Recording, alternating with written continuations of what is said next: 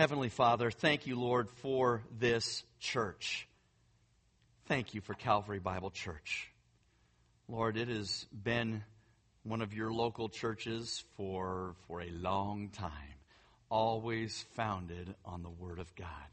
And Lord, we see no reason to change that. So we thank you for it.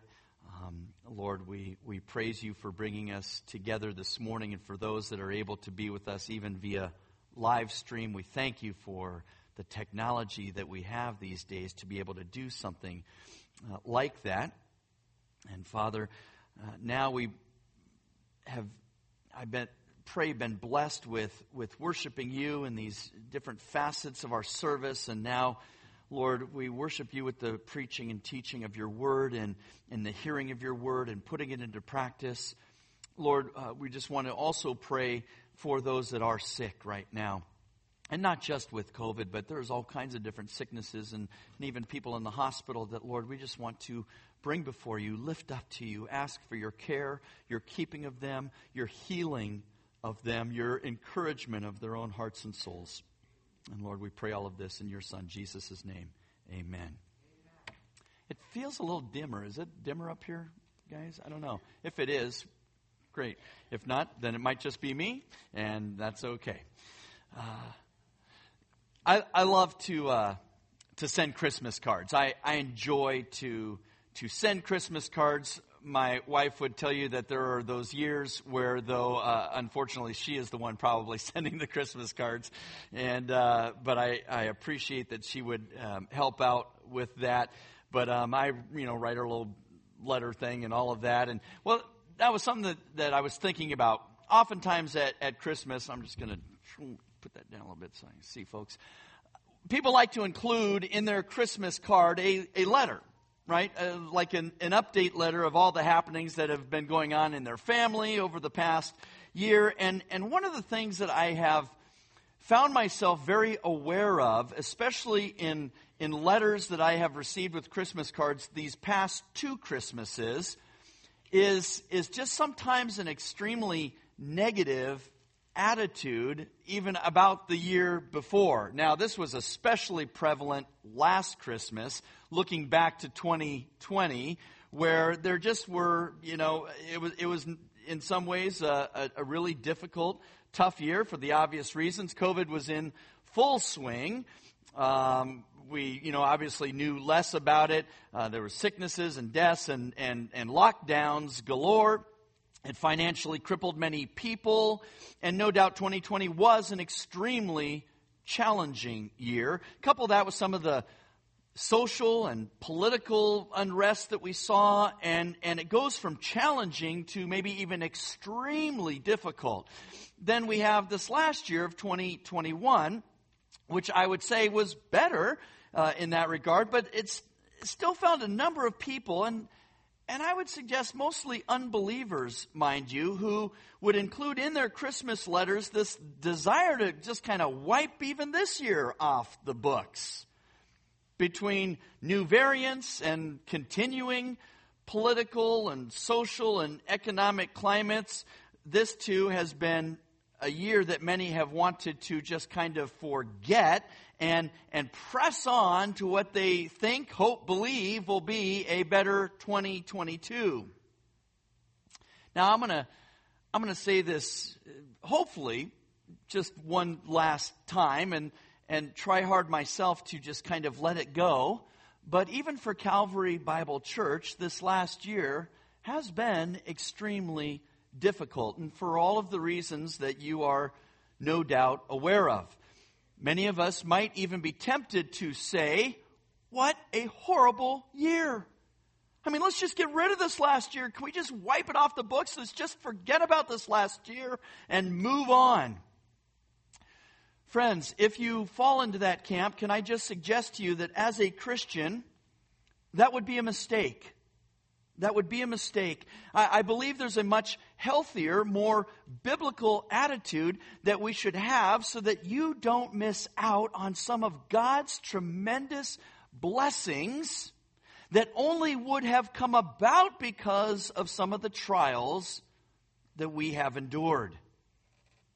You see, trials test our faith. Trials produce endurance.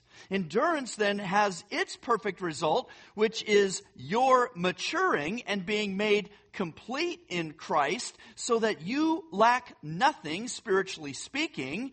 And then because of all this, you actually have great joy. That's all from James 1, verses 2 and 3. Could you imagine Joseph? Think of Joseph in the Bible. Right before he went and interpreted Pharaoh's dream, thinking to himself or even saying out loud to anyone who would listen, "Oh, what a horrible 3 to 4 years I've had. They were the worst. I mean, I was rejected by my brothers. I was thrown into a pit. I was sold into slavery. I was accused of rape. I was tossed in prison for several years. I'm sorry, how incredibly unfair.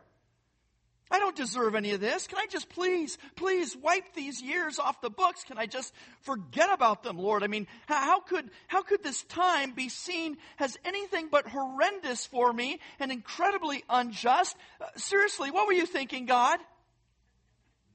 We could imagine Joseph saying, or maybe we really couldn't imagine this. And now I, Joseph, am going before Pharaoh. And then after this, well, things are either going to get way better or they're going to get way worse. Now, I know that's kind of extreme, folks. But would this kind of negative attitude towards the difficulties and trials of Joseph's life be appropriate coming from Joseph? No, absolutely not. Instead, what we see from Joseph is an attitude of trusting God and trusting in His sovereignty and trusting in His providence. We see full-fledged faith and belief that God was at work through his trials and difficulties, that God even had a purpose and a plan to use all of these afflictions in Joseph's life for his good purposes, meaning God's good purposes, and for Joseph's benefit. And what we don't see is Joseph bemoaning his circumstances or asking God why he had to go through what he did, or even shaking his fist at God. Rather, we hear from Joseph statements like this, quote, "God sent me before you to preserve for you a remnant in the earth and to keep you alive by a great deliverance. Now, therefore, it was not you who sent me here." He's talking to his brothers, right? "It's not you who sent me here, but God. And he has made me a father to Pharaoh and the Lord of all his household and ruler over all the land of Egypt." That's from Genesis 45, verses 7 to 8.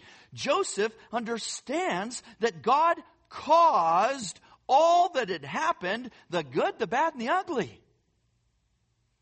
In Genesis 50 and verse 20, Joseph also says this, "As for you, brothers, you meant evil against me, but God meant it for good, in order to bring about this present result, to preserve many people alive." These are the blessings, these are the benefits that would ultimately come to them because of what Joseph had to go through. And here we see how Joseph understands that even the evil done against him was part of God's plan, and for very good reasons. Now, mind you, God is never the author of evil. Absolutely not. Only us sinners are the authors of evil. Even Job, think about Job for just a moment. All the calamity that had struck him, and yet he still blessed and worshiped God, to which the scripture says, through all of this, Job did not sin, nor did he blame God. Job 1:22. And then in chapter 2, verse 10, after Job's wife told him to curse God and die, Job replied, "Shall we indeed accept good from God and not accept adversity?" In all this, Job did not sin with his lips.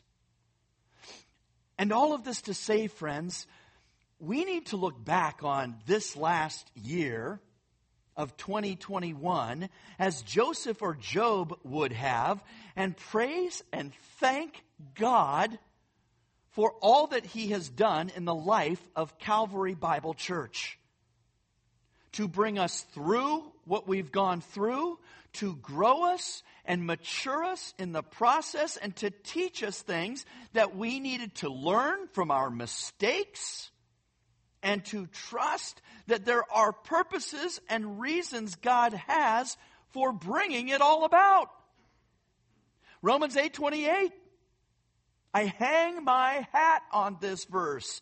And we know that God causes all things to work together for what? Good. To those who love God, to those who are called according to His purpose. And frankly, sometimes we are privy to those purposes and reasons, and sometimes we're not.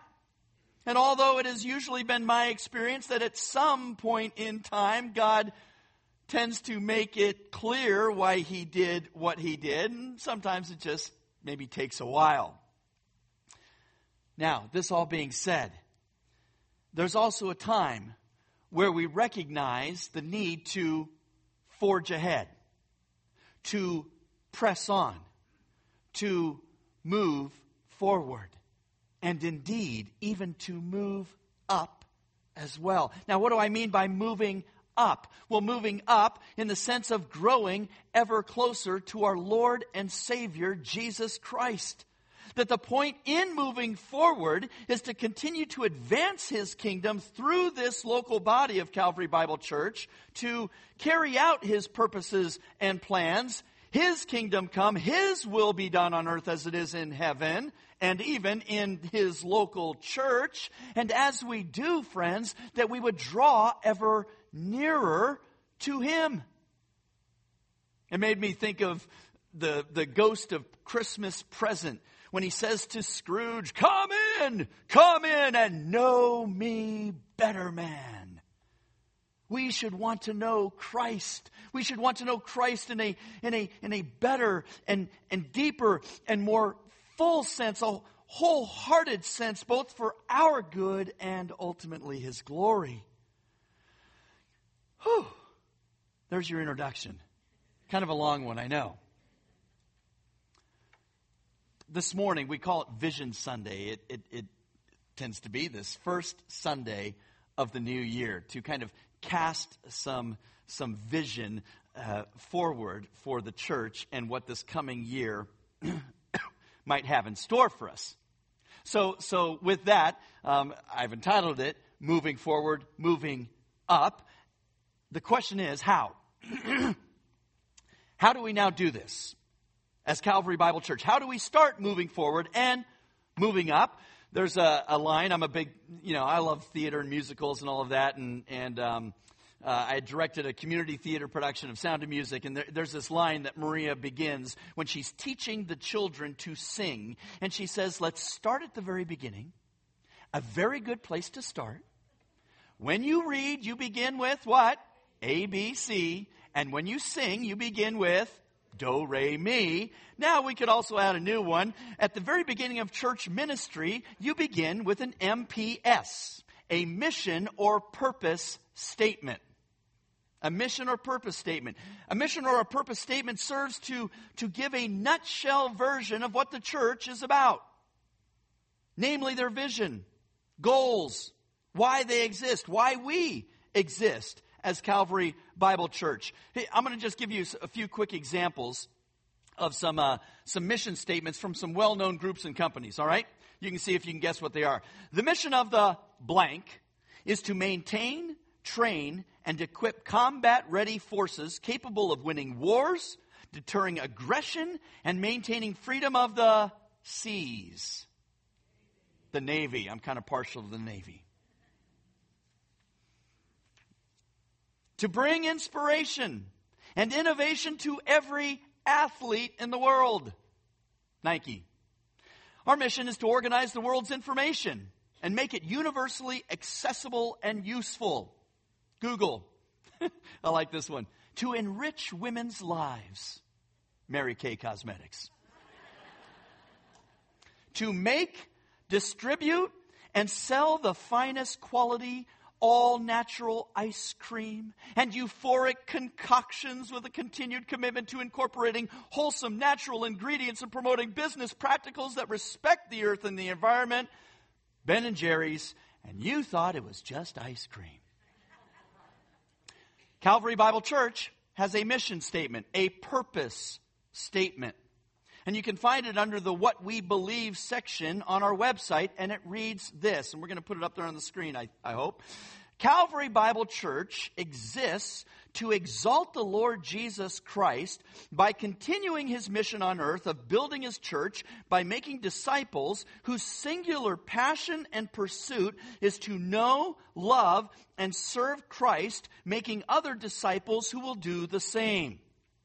End quote. It then gives 3 verse references, Matthew 28:19-20, a.k.a. the Great Commission, Acts 1, verses 1-11, Jesus with the disciples before He ascended, also part of that Great Commission, Colossians 1:28 and 29. So the question I want to propose this morning is, what do we do with this purpose statement of exalting Christ by continuing His mission on earth, which is to make disciples who know, love, and serve Him? I think this is a good place for us to start at the beginning of this new year, 2022. Sometimes it just is about going back to the basics. Going back to the basics. Now, probably the most important thing we need to remember here about this purpose statement is a purpose statement for a church is only as good as it is what? Biblical. That it reflects Scripture. In other words, if this statement doesn't reflect scriptural truth accurately, and especially what the general purpose of this local church is, then this purpose statement is absolutely useless, and dare we might say sinful, if it doesn't.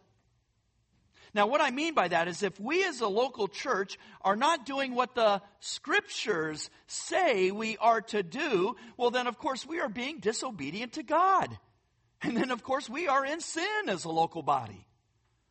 Now, what sometimes can happen is that a church can make a priority of sometimes less important things while neglecting the more important, or relegating the more important even to the back burner, if you will. An example of this is found in what we call seeker-sensitive churches, where you see an emphasis from the church on attracting people to the church. So much so that the church sometimes adopts a kind of give the people what they want attitude versus giving them what they need, which is the whole counsel of God. Sometimes you will see, this great and wonderful purpose statement that the church puts out, but then you're kind of hard-pressed to see that purpose statement being lived out in the life of that body. All right, so let's go back to CBC's purpose statement and ask ourselves 3 basic questions about this statement. 1, is it biblical? Secondly, does our purpose contain the most important things for us as a local church to be doing? And 3, are we implementing them, or how do we implement them? And these are the questions that we will seek to answer this morning as we consider as a church what it means for us to move forward and move upward by utilizing our purpose statement. So let's jump right in. And our first point that we see in our purpose statement, I'm calling worship. Worship. If you look back, Calvary Bible Church exists to exalt the Lord Jesus Christ. To exalt means to raise, to lift up, to elevate, and is certainly about worship. Worshiping the Lord Jesus Christ. Now, this word worship is from the English word worthship, which means to ascribe worth or value to something. The Old Testament meaning is that of bowing down to God, or prostrating oneself before a superior or a king. Also, it means to pay homage to. When we get to the New Testament, it also can mean to bow, kneel, or prostrate oneself, but it also means to show reverence and honor and even service to someone. Now, let's face it, human beings are worshiping creatures. We were made this way, designed this way. We will all worship something. The question is, what or who do we worship? Now, the Scripture teaches us that we are to worship the one true living God, the God of the Bible, and His Son, the Lord Jesus Christ, and of course, no other, not another person or an idol, material or immaterial, not anyone or anything else should receive your allegiance and worship, but God and God alone. And we worship God because, well, we love Him. And because we love Him, we obey Him. And in these we bring glory to God, which is the whole point of our existence. And so if the whole point of the individual Christian's life then is to worship and glorify the Father through the Son with love and obedience, well then this would also be a mandate for the church as well. So then you think, well, how is it we worship as a church? Well, let's see. Oh, we have a worship service, don't we? That we are participating in right now. Let me just say this. One of the misconceptions about worshiping God in a corporate setting is that this only happens with music and singing. When in reality, worshiping God through song is only one way we worship Him in the context of even a worship service. In other words, we not only worship in song and music, yes, but we worship when we read the Scripture, when we pray, in our giving, in our fellowship, through the preaching, teaching of His Word, and even by way of the announcements. This is the biblical worship of the church. And of course, we should be worshiping God, not just in a worship service, but in every second of every day, just like 1 Corinthians 10:31 implies. Whether then you eat or drink or whatever you do all to the glory of God. Because in glorifying God, friends, you are indeed worshiping Him. Now, it's also true that as a church, we not only worship God through our worship service, but any time the church seeks to glorify God through our Bible studies and our children and youth ministries and our fellowship activities, such as we had at our New Year's Eve extravaganza and service opportunities, and really any time when the church gathers corporately. Worshiping God is paramount for the local church.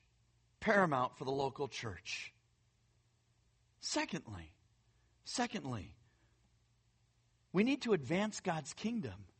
This is the next part in our purpose statement, to advance God's kingdom. We see back in our statement, Calvary Bible Church exists to exalt the Lord Jesus Christ by continuing His mission on earth of building His church. So let's talk about the church. Ecclesia. Ecclesia is the New Testament word for church, which literally means to call out or summon. And in the Bible, it refers to an assembly or a group of people who have been called out together. Kind of like, you get called for jury duty where there's a group of potential jurors who are summoned and they come together, they get chosen to decide on a legal case, but this is so much better. This is so much better than jury duty, because the group being called out here or summoned together are believers. Christians, those who have placed their faith in the Lord Jesus Christ for the forgiveness of sins and eternal life. And this also tells us that church, ecclesia, is not a building, though we do have churches, or we could say church buildings, but rather ecclesia is about the people. That is the church. You are the church. The people are the church. Now, we understand the New Testament church really in two senses. There's what we call the universal or invisible church and the local church. The universal or invisible church is the spiritual union of all Christians, Christian believers everywhere, past, present, and future. Though we don't have the same New Testament church in the Old Testament, they certainly had the concept of ecclesia. For instance, in Psalm chapter 22, verse 22, David exclaims, quote, "I will tell of your name to my brethren in the midst of the assembly. I will praise you." That word assembly there would be the equivalent of our ecclesia, this coming out, coming together. In the Hebrew, the word there is kahal, which means congregation. Congregation. But back to the New Testament side of things, or what we would more accurately call the New Covenant, we see the universal church. Again, the invisible church. When Jesus said to Peter in Matthew 16:18, we need to get our Bibles open, I know. We're going to cruise around and look at some different passages as we do. Matthew 16, I'm like staring down at my closed Bible and thinking, that is not right. Not right at all. Matthew 16:18. But because we're going to be, like I said, I'm going to be running around through the scriptures. This is what we call a topical message in that sense. But that we would certainly correctly exposit each text or understand it in its proper way. Matthew 16, verse 18, Jesus, Peter, you will probably remember this. And Jesus says to Peter, "I also say to you that you are Peter." Now that word there is Petros, or stone. And then Jesus says, "And upon this rock," but he changes the variation of Petros to Petra, which is now a large rock, referring to himself, "I will build my church." There's that word ecclesia. "And the gates of Hades will not overpower it." Now, we have to acknowledge that Jesus was not only the reason for the season that we just celebrated, but he's also the reason for the church. He is the church. Well, no, we are the church. We'll see what his part in the church is, right? But he's the reason for the church. Ephesians chapter 2. Just scooch over to the right there a little bit, further into the New Testament.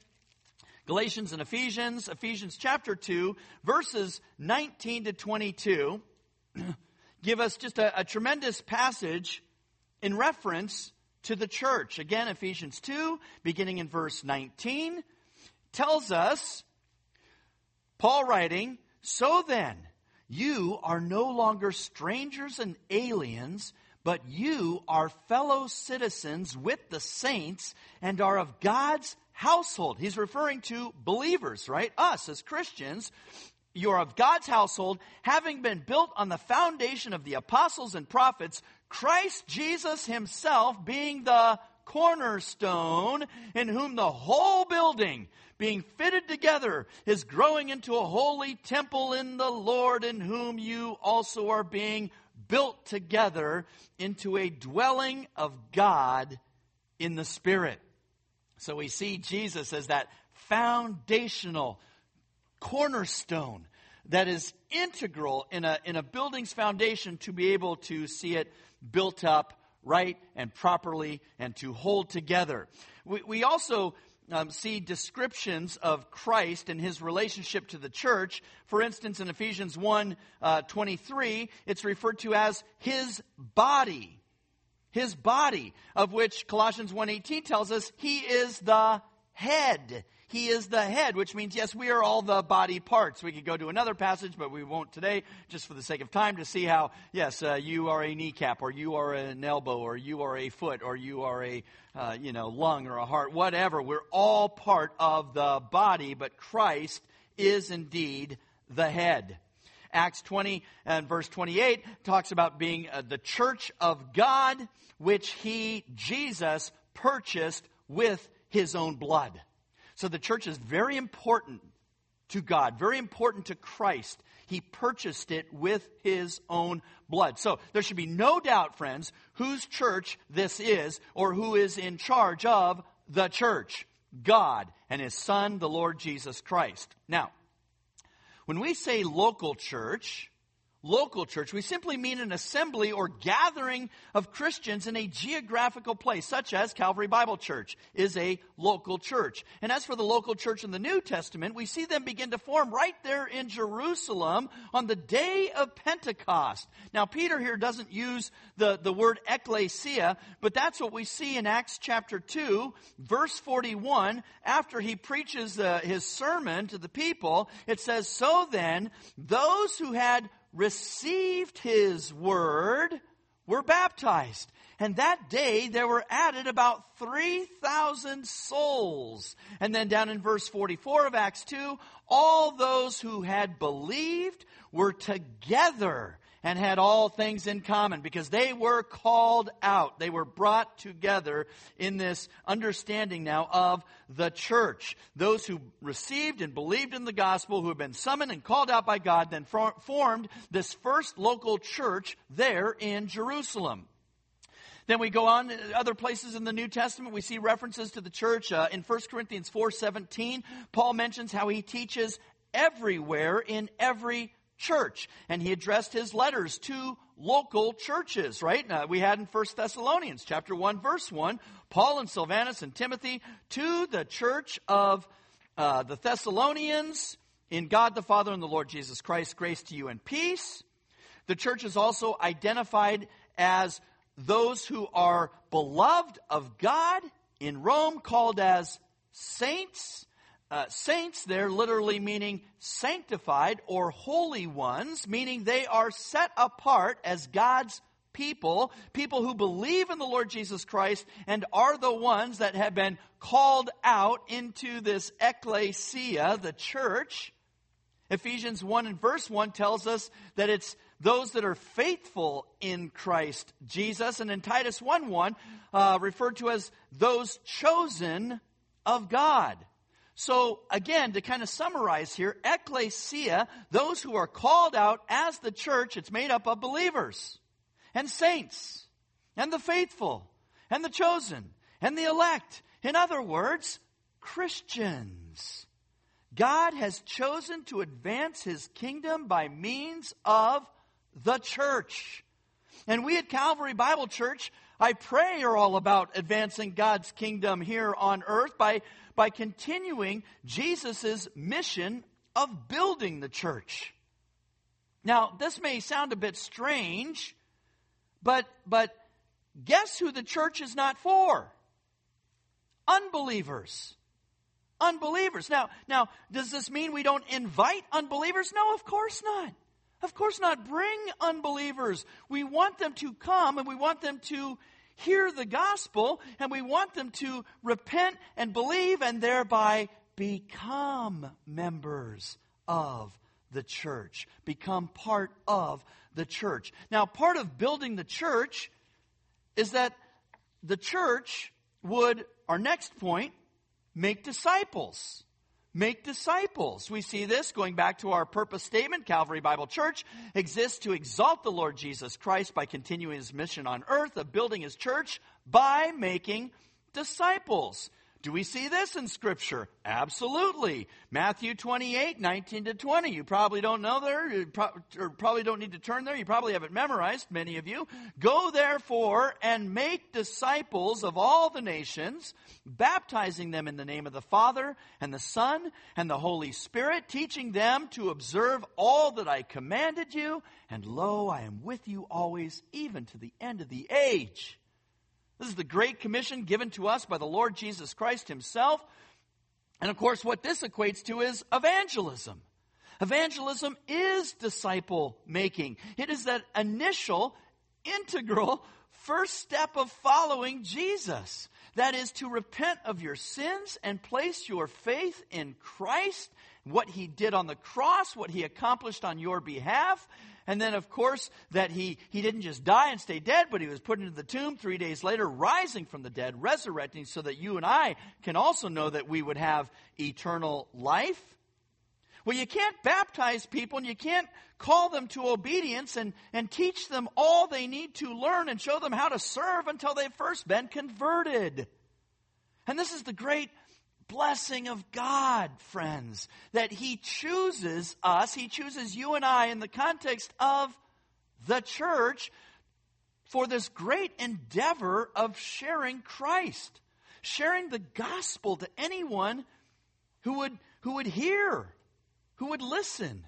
I mean, He doesn't need us, nor does He allow us to save anyone. And really, when you think about that, I mean, thank Him for that incredible burden being removed from us, right? But He calls us to actively participate in sharing Christ with others. Where does this begin?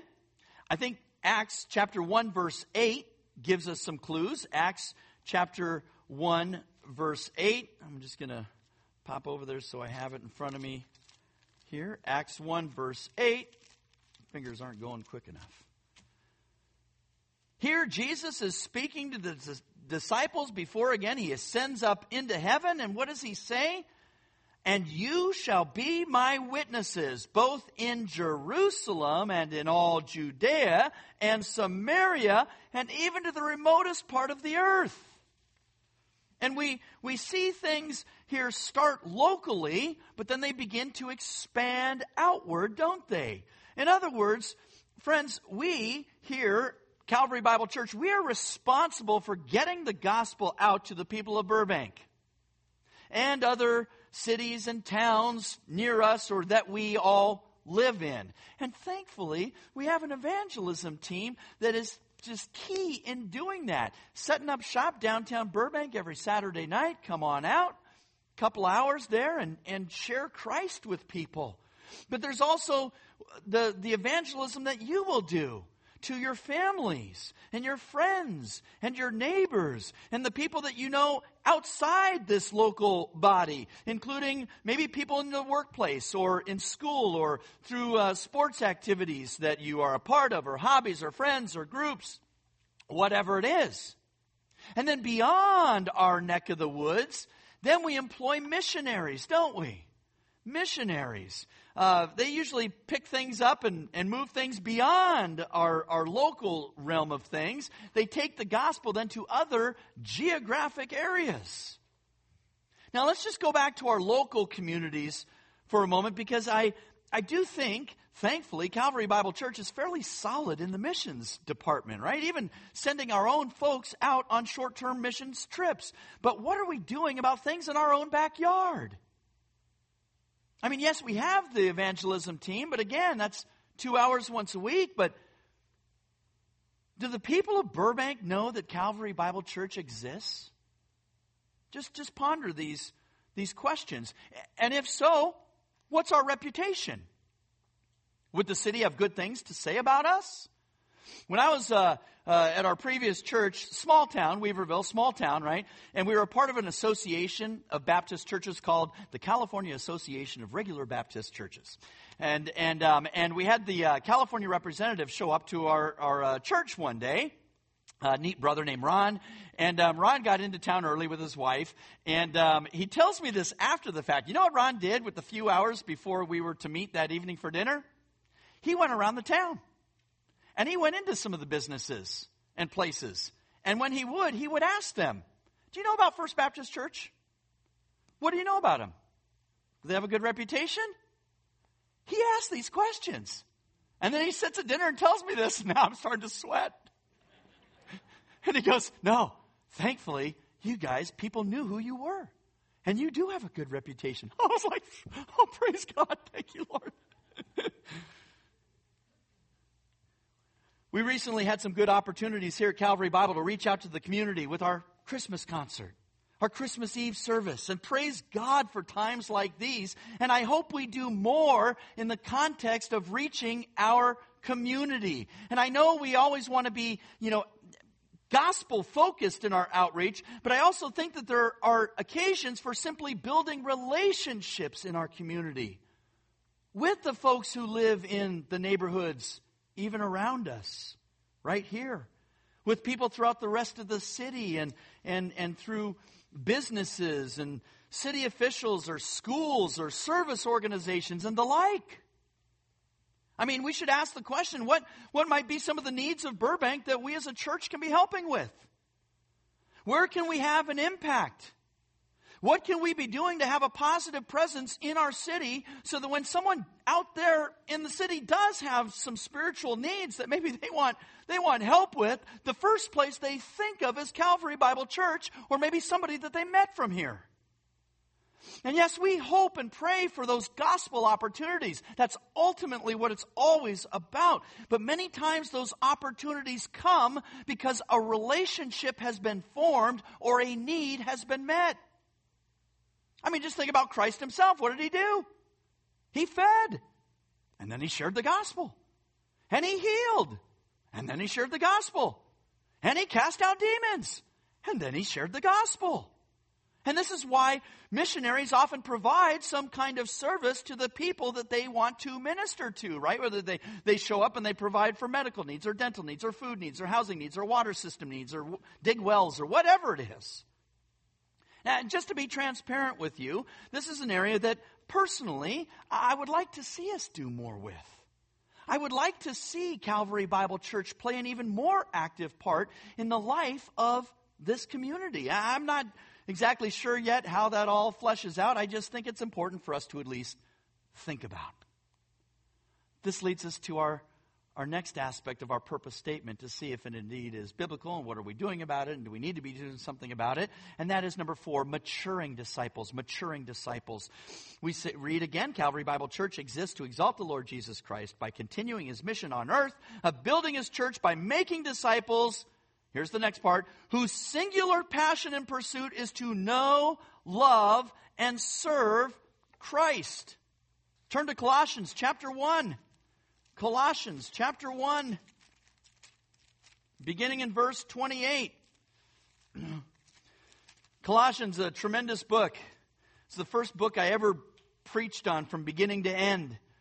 You have great doctrinal truths in chapters 1 and 2, kind of like Ephesians. You get the doctrine in chapters 1 to 3. And then in the third and fourth chapters of Colossians, the application of those doctrinal truths.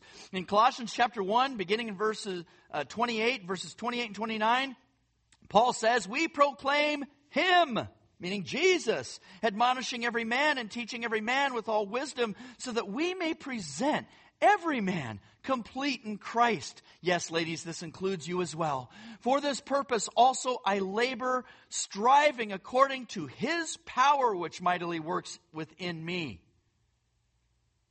This is what sanctification is all about. Now that someone is a follower of Jesus, how do we as a church help them to grow in the image of Christ? How do we help provide what is necessary so that they can be made complete in Christ? I think it's the old fishing story, right? You can hand a fish to someone to provide food for them, but then they're still always dependent on you. Or you can teach them to fish so that they can catch fish on their own. And that's what we want to do here at Calvary Bible. At first we are fishers of men, right, in the making disciples. And now we are teaching them to fish in the sense of maturing them as disciples so that they can then go on and do it on their own. And then ultimately we'll get to our last point, which is to help others to do the same. So where do we start in this maturing process? Jeremiah 9. Let's go Old Testament for a moment. Jeremiah, back up to Jeremiah chapter 9, right after Isaiah there.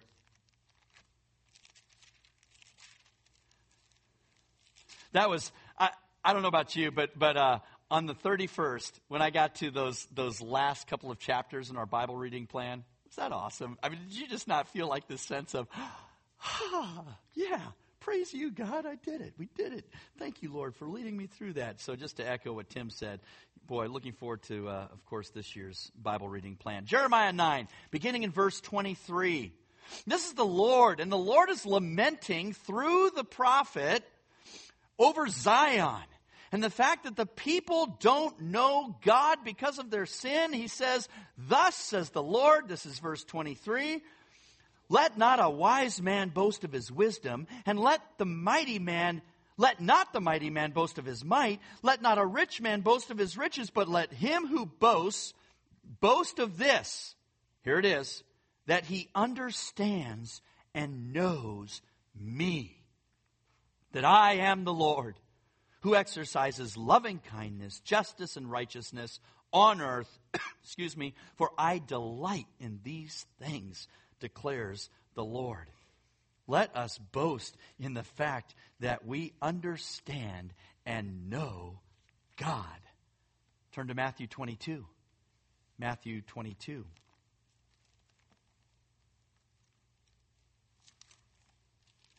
For the next part of our purpose statement, Matthew 22, beginning in verse 36. Matthew 22:36. I know these are somewhat familiar passages, but again, it's part in that theme of going back to the basics.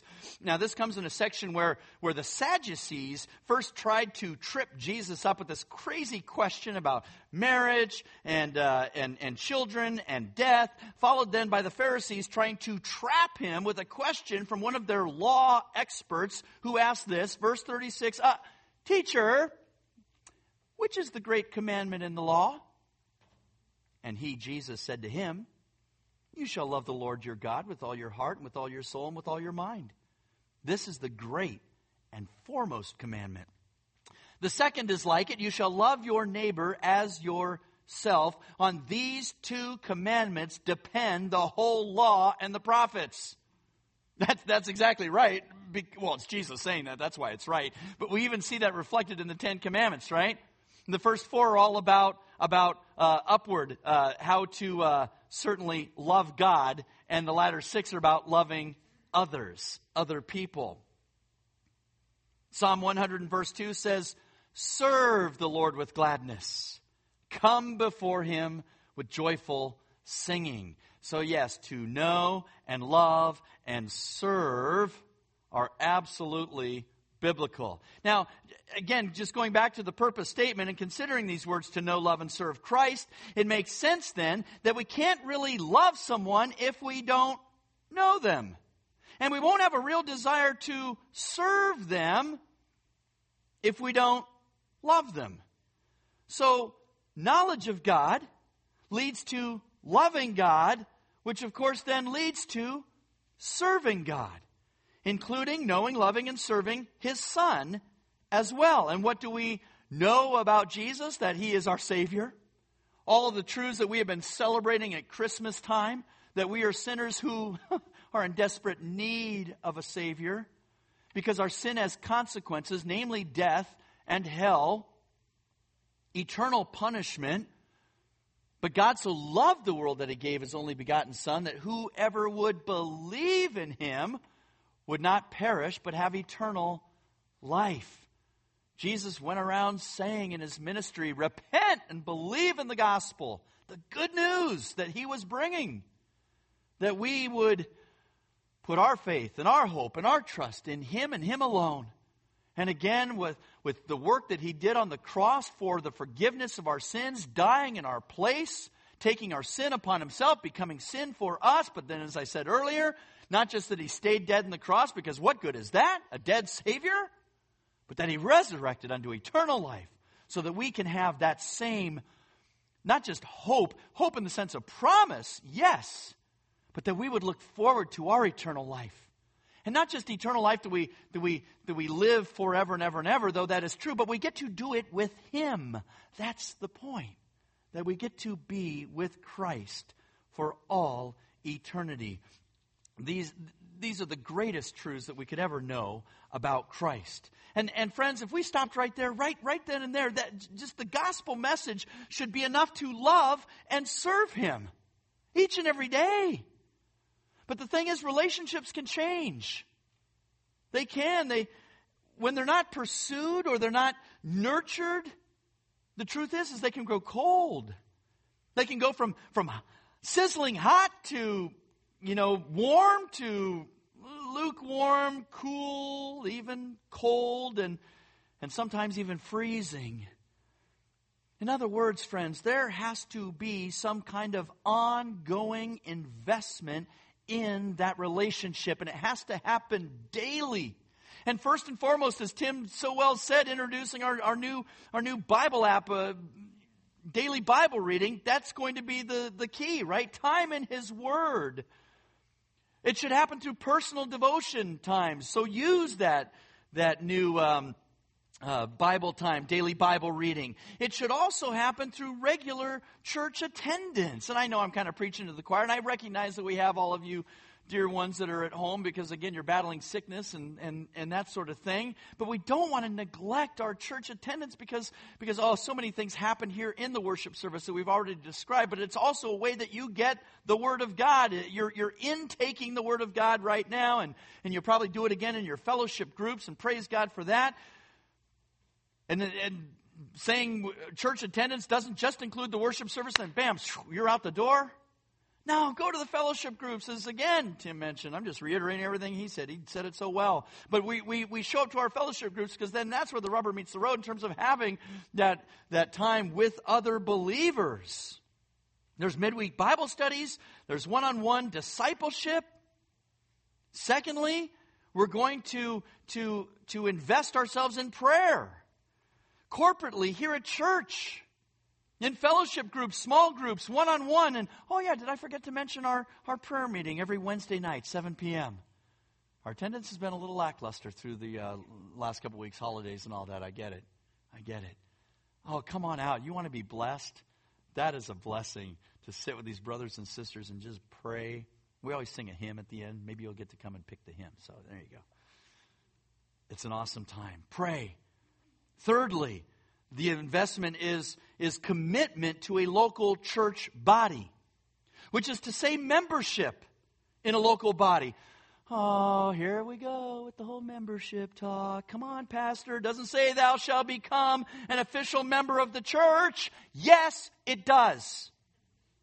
It does. Look it up. No, it's not in the 10 Commandments, but it's most certainly there in the Scriptures. Email me. I will send you my 8 biblical reasons for church membership in a local church. All right, you want me to go a step further? We'll go a step further. To be a Christian and not seek membership in a local church is sinful. Unless there's some extenuating circumstance, it would be sinful. You need to be members of a local church. And lastly, service. You need to make an investment in service.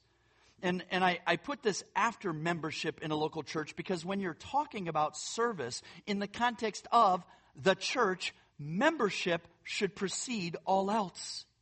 One becomes a member of a local body and then they begin to serve in a local body. And then this will manifest in so many ways. And it includes you using whatever gifts God has given you through His Holy Spirit, which now lives inside of you for the building up of the body of Christ. We see this so clearly. 1 Corinthians 12:7, when Paul says, but to each one is given the manifestation of the Spirit, capital S, Holy Spirit, for the common good. Meaning the common good of the body. In chapter 14, verse 12, he says, so also you, since you are zealous of spiritual gifts, seek to abound for the edification of the church. Abound in those gifts for the building up of the local church. 1 Peter 4:10, as each one has received a special gift, employ it in serving one another as good stewards of the manifold grace of God.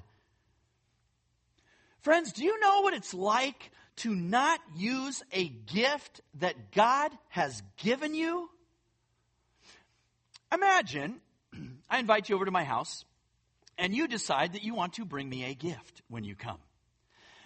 But you didn't just want to bring me any old gift. Rather, it was a gift that you picked out especially for me. You took time and great care in picking out my gift. You did some research to see what I might like. And in the end, you come to my house and you present me with a brand new Vulcan V730 Max elongated pickleball paddle made with a 13 millimeter Stratacore polypropylene honeycomb core with a 7-layer V-skin system, TechStream, V-strut, spread toe carbon fiber bands, Duraflex, throat reinforcement, and built with an exclusive thermal diffusion welding construction which eliminates superfluous adhesives. And I am overjoyed. I'm overwhelmed. All handcrafted in the good old US of A, even better. And it's going to set you back a couple of $100. And I'm like, wow, thanks. A couple of months go by. You come over again. And while you're hanging up your coat in the coat closet, you notice, wait a minute, on the shelf, up towards the back that's the pickleball paddle I gave Jay. And it's just in there. It's just getting coated with dust and cobwebs. He's not even using it. Man, I picked that paddle out special for him, and it's just sitting there. Friends, God has given you at least one, if not multiple gifts to be used in service to Him for the edification of this local body. He's given out gifts of mercy and of giving and leading and administrating and teaching and service and helping and evangelism and exhortation and preaching and pastoring. Please, please, please don't let these precious, beautiful gifts just get dust and cobwebs all over them. That would be a tragedy, to say the least. I mean, how sad that would be. None of us would receive the benefit of your gift, and you will not receive the blessing for having used it. And there are many other areas that we could include in the maturing of disciples and what it means to know, love, and serve the Lord. And I'll leave it to you. And some of you in your fellowship groups even to maybe consider this further. And before we move on to our last point, it'll be a quick one. I know we're already kind of going over here. Can we just go back to that part of our purpose statement that says that knowing, loving, and serving Christ should be our singular passion and pursuit? In other words, this means that knowing, loving, and serving Christ is at the epicenter of who you are, who we are as a church. It is our why. We call it our why, meaning it is why we get up in the morning. It is why we go through the day. It is why we say what we say and do what we do, and it's all for the glory of God. And frankly, we should be pleased to do so. We should be pleased to know, love, and serve Christ. Let that be our passion. Let that be our pursuit. Lastly, repeat. That's the last part of our statement. Calvary Bible Church exists to exalt the Lord Jesus Christ by continuing His mission on earth of building His church by making disciples whose singular passion and pursuit is to know, love, and serve Christ, making other disciples who will do the same. Repeat. Reproduce yourself. As far as you are a believer, God has made an investment in you for the purpose of advancing His kingdom and providing worshipers for His Son. That's who we are as believers. We are worshipers for His Son. You've been made a worshiping disciple of the King of Kings and the Lord of Lords. You've been matured as a follower of Christ, especially in knowing and loving and serving Him. Now it's time to offer some return and for you to do the same. Share Christ with others. Evangelize the lost. Promote and advance His kingdom. Make disciples and mature disciples. Show them how to know, love, and serve Christ and to offer Him their worship. We do this as individuals, but we also do this as a church. And that is the emphasis this morning. And I pray that would be our emphasis throughout this new year of 2022. Why don't you go ahead and stand with me and receive this as a benediction to this message. This is from Philippians chapter 3, verses 12 to 14.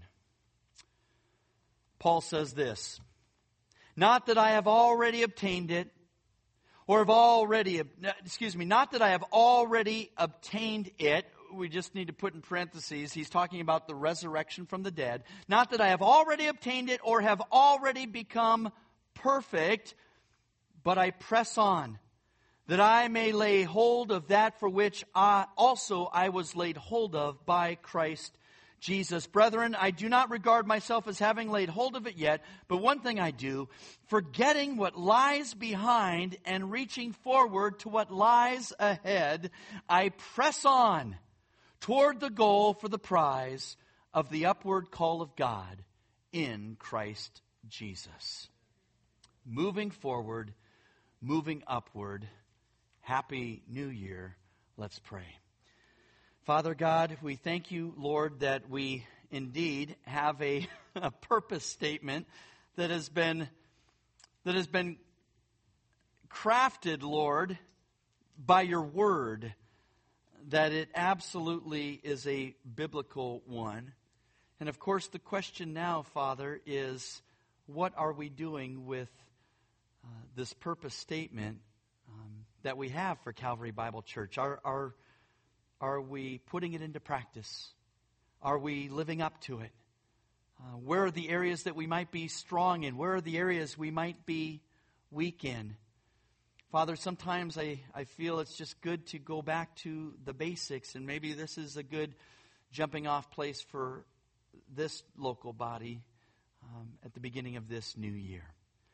We thank you for all that 2021 had in store for us, Lord, because even those difficult or trying times, Father, there are good benefits to come out of it and much glory to you.